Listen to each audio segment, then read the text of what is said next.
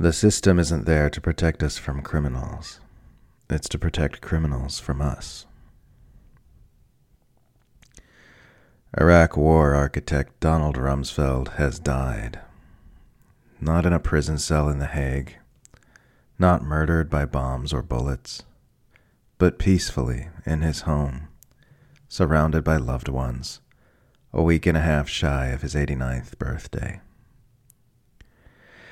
The imperial media are giving their fallen master a king's tribute, with headlines describing the psychopathic war criminal as a cunning leader, a man of honor and conviction, or simply as former defense secretary at helm of Iraq, Afghanistan wars. The cancerous Washington Post, who just the other day mocked the life of the late anti-war hero Mike Gravel with an obituary branding him the gadfly senator from Alaska with a flair for the theatrical, describes the child killer Rumsfeld as the influential but controversial Bush defense secretary in its headline about his death. The New York Times wasn't much better. Take the headline, Mike Gravel, unconventional two-term Alaska senator, dies at 91. He made headlines by fighting for an oil pipeline and reading the Pentagon Papers aloud. After 25 years of obscurity, he reemerged with a quixotic presidential campaign. Then compare that to the headline, Donald Rumsfeld, defense secretary during Iraq War, is dead at 88. Mr. Rumsfeld, who served 4 presidents, oversaw a war that many said should never have been fought. But he said the removal of Saddam Hussein had created a more stable and secure world. There's been criticism as well, of course. Online sentiments about Rumsfeld's death have not been nearly as worshipful and hagiographic as they've been toward other disgusting war whores like John McCain. But in the end, all that matters is that he lived a long, full life without ever having to face even the slightest single consequence for the horrors he unleashed upon our world, without so much as sustaining any meaningful damage to his reputation. This, despite the fact that it's been public knowledge for years that Rumsfeld began orchestrating the unforgivable invasion of Iraq within hours of the 9/11 attacks and told numerous lies in order to set that invasion into motion.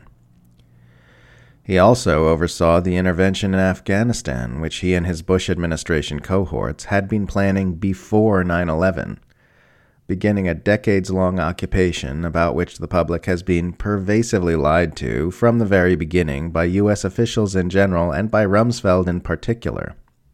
But remember, kids, only crazy conspiracy theorists question the official narrative about 9/11. When we are little, we are taught that we live in a nation of laws, where bad guys are thrown in prison by the good guys who are in charge of things.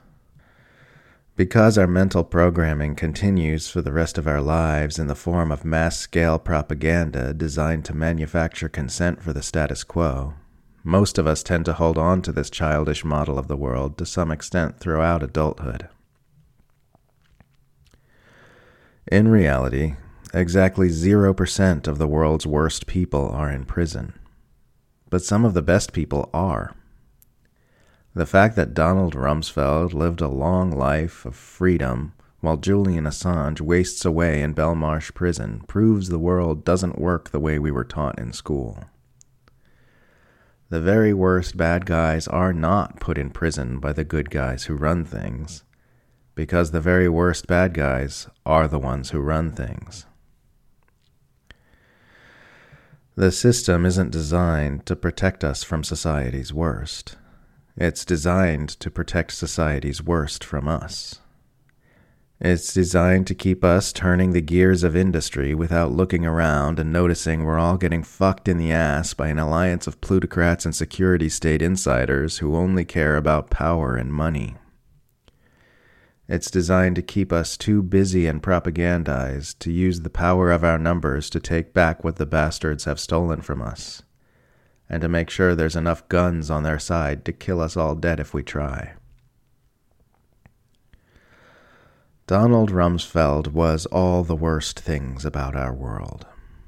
He perfectly embodied the corrupt, bloodthirsty, ecocidal, omnicidal, oppressive, exploitative, deceitful status quo that is driving humanity toward extinction.